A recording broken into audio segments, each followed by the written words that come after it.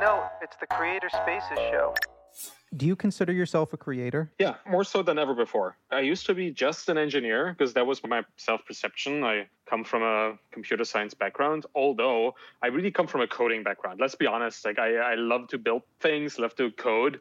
Never really considered myself a scientist. As much as I liked science, obviously, and I read a lot about it as a kid, and I always wanted to be like an academic, I never turned out to be one. I went to university for computer science. I dropped out of there because it was just too sciencey and not computery enough. And then coded for multiple companies, built my reputation as a software engineer. And I thought always that's what I was going to be, like for the rest of my life. But then I became an entrepreneur, and that kind of started dissolving the self-image of being just a software engineer. And then I started writing about it, and that dissolved my self-image of just being an engineer and a founder. And now I'm all of these things at the same time. And the one thing that unites all of these things is that I create. So yes, absolutely. I've been a creator, and I've been a creator before, even when I didn't consider myself to be one. It's now that I actually understand that I am a creator. It's one of these things where you don't think you're a writer until you're published. But if you write every day, you are a writer, no matter what other people say. And anything beyond that is just your perception of what people are supposed to say to you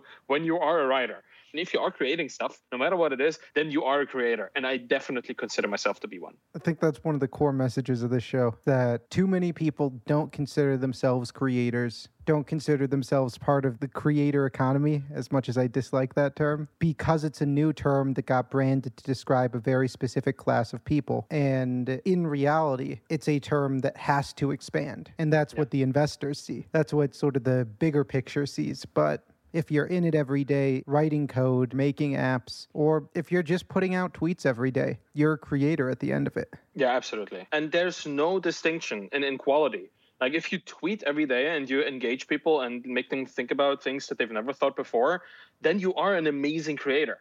It doesn't matter if you can draw, and just in quotes here, just write tweets, you're impacting people's lives. That's all that matters. Like by creating is making an impact. And it doesn't matter how you do it. It just matters that you do it. You don't need to be approved to be a creator. And most people already are.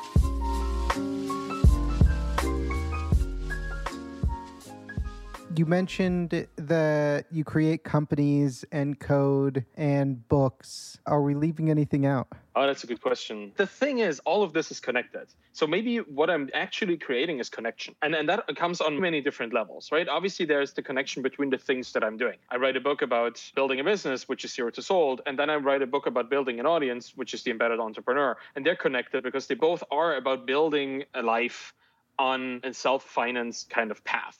Then I also have a newsletter, and I have a podcast, and I have my Twitter presence, and they are all connected because the content from one goes into the other. And then there's this flywheel effect where people find me at one place and they make their way to all the other places, and all of a sudden they see, oh, there's so much more.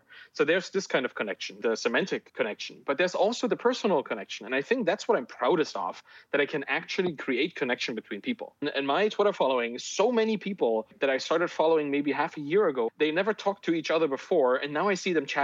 Now I see them commenting on each other's posts, highlighting each other's works, empowering each other, inviting other people into the conversation. Now that is something that I'm actually super proud of. It's great to write a book. I'm extremely happy that my books have received the kind of attention that they got. But the actual connection between people that I see every single day because I spent way too much time on Twitter, that is worth all this work for me. And so how do you build your audience now? I'm actually doing what I'm already doing, which is I regularly write about things that I find interesting and that I want other people to think about, because I'm now at a stage where I have a sizable audience, so I can set the tone of what I'm talking about. I can go and engage with people where they already are, but I can also bring in content that I want other people to consider. So I do this every week. I have this little accountability system in the shape of a newsletter and a podcast that kind of keep me engaged every week, forcing myself to write and to record. Newsletter or podcast, which do you like more? Honestly, it's the same thing. thing. That's also content reuse is a big concept for me, because I write one thing a week and I put it on my blog. I read it to my podcast, essentially, and I put it in my newsletter so that people who have different approaches to consuming content, both reading or listening, they get it in a shape that fits for them. But it's still the same content. I write about one particular topic every week. Now, obviously, I also write a couple books every now and then. But the main thing is every week there's one kind of anywhere between 1,000 and 4,000 words kind of article or essay or whatever I can come up with. And that's the main story of the week. And everything else revolves around that. That's how I build my audience when it comes to content. And then obviously I engage with people as much as I can. I try to join conversations. I try to empower people when they have something, have a question. I try to reach out and get other people involved. I retweet, quote tweet, respond, give my opinion. I try to give advice where it's fitting. And I try to be as present in their communication as possible. So that's how I build an audience. But it's mostly the things I like to do anyway, help people and write about stuff that I care about. Has it changed along the way? Did you start out growing differently? Yeah. And in the beginning, I talked more about things that people were already talking about. It's one of the concepts that I describe in the book as audience audition. Go to where people already hang out, audiences of other people, and look at what they're talking about. What topics do they commonly talk about? What is going on in their community? And how can I add my valuable content or add my opinion in some valuable form to that conversation? I did that more in the beginning. And the first initial couple of blog posts that I wrote for the Bootstrap Founder, which is my blog, were sourced from those communities. And then I just got my opinion in there because I had just built and sold a company with my partner, Danielle. We just had all this knowledge and I had an opinion. I had a perspective on this. So I just put it into a shape that was accessible to people where they were already having their conversations. That was my initial approach. And over time, I reduced this balance more to a 50-50, where I talk about what's going on in the community half the time, and the other half is just me pushing out my thoughts, hoping that some people will be inspired or at least thinking about the content that I put out there. Because that's all I really want. For everything that I write, I want only one person to have a thought about it that helps them. I just want to help one person, and that's enough. I think that lines up perfectly with the idea of like 1% better every day, just making that one little action.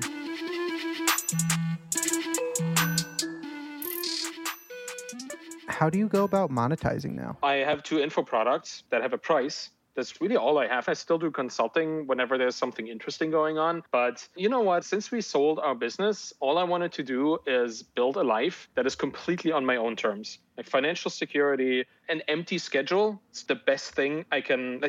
And I don't want to badmouth our conversation here today, but when I wake up and there's nothing on my calendar, now those are the best days. Oh, I'm the exact same way, and I record every day.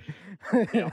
No, honestly, consulting is fine too, but it's like somebody else depends on you and you need to be there and all that. I don't want that. I want a life that is completely under my own control in all regards, like financial and scheduling wise, content wise. That's my dream. That's my goal, is to do whatever I want to do.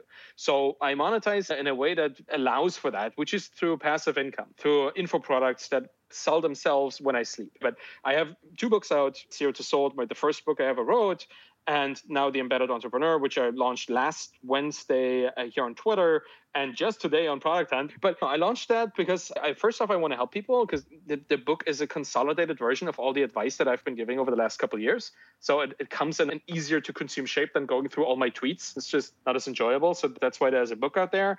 And yeah, they are info products. And I did that consciously. I created info products for people to buy because honestly, most of the content that's in the books is halfway available either in my blog or in what I tweet about. It's just another shape of what I'm already offering for free, but it's a way for people to give back to me. And if I found anything to be efficient in this kind of audience building, community building space, it's the concept of expectable reciprocation. The idea that if you give and give and give, at some point, people are unable not to give back. It's just a human condition. We have to feel like we are in an equal, balanced situation in a relationship. And if you're out there giving something for free to people every single day and they benefit from it, they cannot help giving you something back. And that's how I do it. That's what I really enjoy, because honestly, writing a book is a lot of fun for a person that up until a couple of years ago probably would have called myself an introvert. But now that I found my community of people who are like me and understand me, I'm somewhere more in the middle of the spectrum. For people who love to work on something in isolation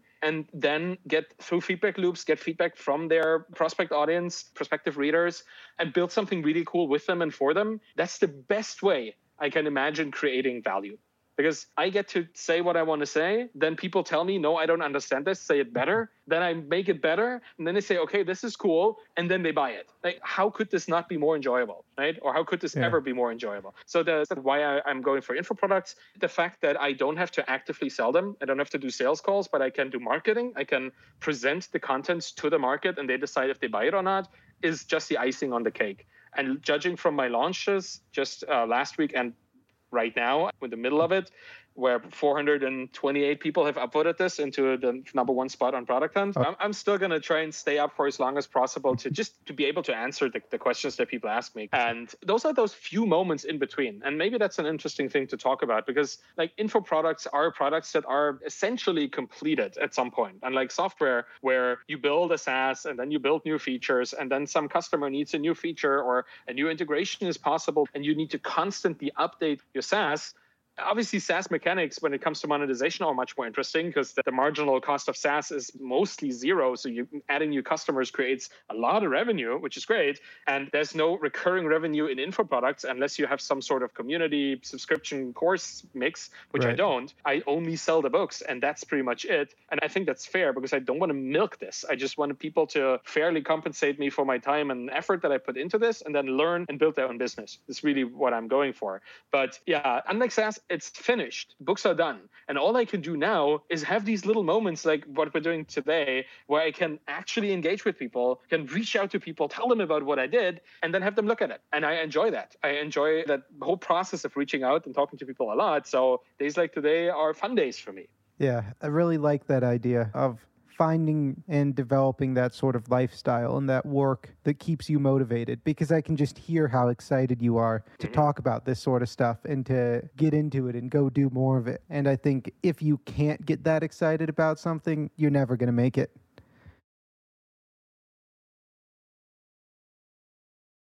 What's your North Star metric for success? It's hard to answer because I try to stay away from putting numbers as a metric, which is hilarious to say because that's really all that metrics are. Because anything you measure, you'll optimize for, and then you over-optimize for it, and you kind of distort the thing that you wanted to do. Yeah. But the amount of times that I feel good about an interaction, that would probably be it. That's something you could mostly quantify in a day. That is important to me because when people read my stuff and they tell me, hey, I read your book, it had helped me with this, those messages are the best kind of comments you could give me. So I guess, yeah, that would be my metric. The amount of reviews and feedback that I get on how much of an impact I had on somebody's professional or personal journey, whatever it is, that would be something that I would like to measure more and would like to optimize more for, because obviously it's a win-win situation. So that would be my answer here.